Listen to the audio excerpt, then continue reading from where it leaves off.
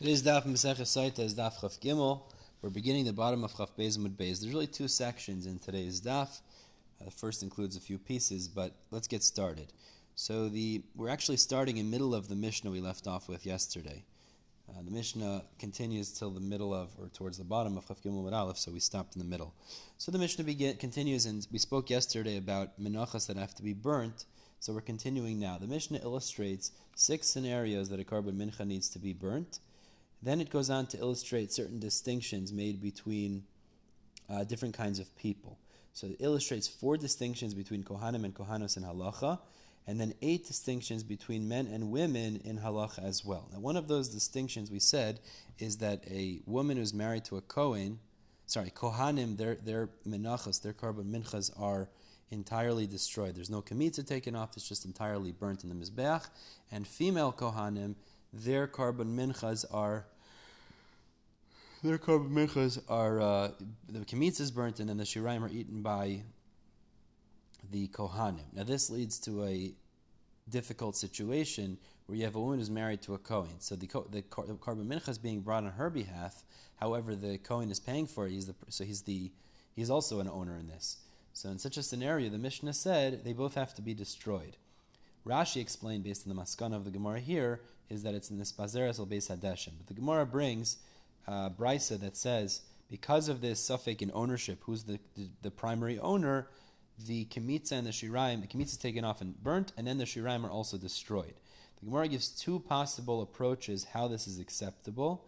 Either it's done al tanai, and a person would say, if the Kohen is the primary owner, so then when I burn this shiraim on the mizbeach, it's being burnt as a hakrava.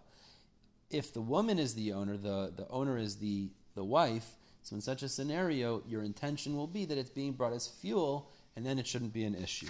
The second option, in order to suggest how this is acceptable, is that it's just mispazeres al beis hadeshen, which is like Rabbi Elazar, Rabbi Shimon, and Menachos, and even the Rabbanan would agree here.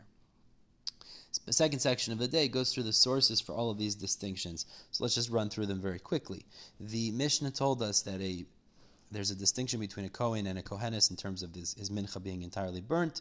The source is because it emphasizes v'chol minchas Kohen kalil tihiyah. Okay, moving on. The second point the Gemara says is that a Kohen cannot be mischalel. A Kohanis could be. The reason is because it says v'lo yichal zaro ba'amav, that zaro, his children, become chalalim if he has relations, let's say, with a grusha, but not the Kohen himself. Kohanis could become tamei meis because it specifically says b'nei Aharon by the prohibition of becoming tamei meis.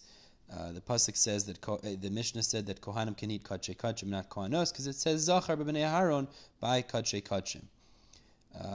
Now we move on to the distinction between men and women. So let's go through them here. We said mitzoira, a male mitzoira has to be pareo parim, let his hair go long and tear his clothing, and the reason is because it emphasizes ish by mitzoira. A man can make his son into a nazir, but a mother cannot when he's a katan. And similarly, a son whose father passed away and had set aside his korbanos for naziros, the son can accept naziros to bring those korbanos the father had set aside, not the daughter, and these are both halacha l'moshe Sinai. A man can marry off his daughter when she is not a gedayla, and a woman cannot, and we learn this from Esbiti Nesati L'Yishazeh. A man can sell his daughter as an amma ha'ivriya, not a mother, because it says ki yim tkor ish esbita la'ama. A man is stoned unclothed, woman is not, because varag mo'asai. And a man is hung after he's been stoned, and the reason it says v'salisa isayal, it's not her. And finally, a man is sold into slavery as an eved ivri if he stole and can't pay back, but not a woman, because it says v'nimkar b'genei vasai v'le b'genei vasa. Baruch Hashem, we finished the third parak, and Be'ezus Hashem will pick up tomorrow with the 4th parak in Masechah Sotah. We're stopping the bottom of Chaf Gimel Amud Beis. Everyone have a wonderful day.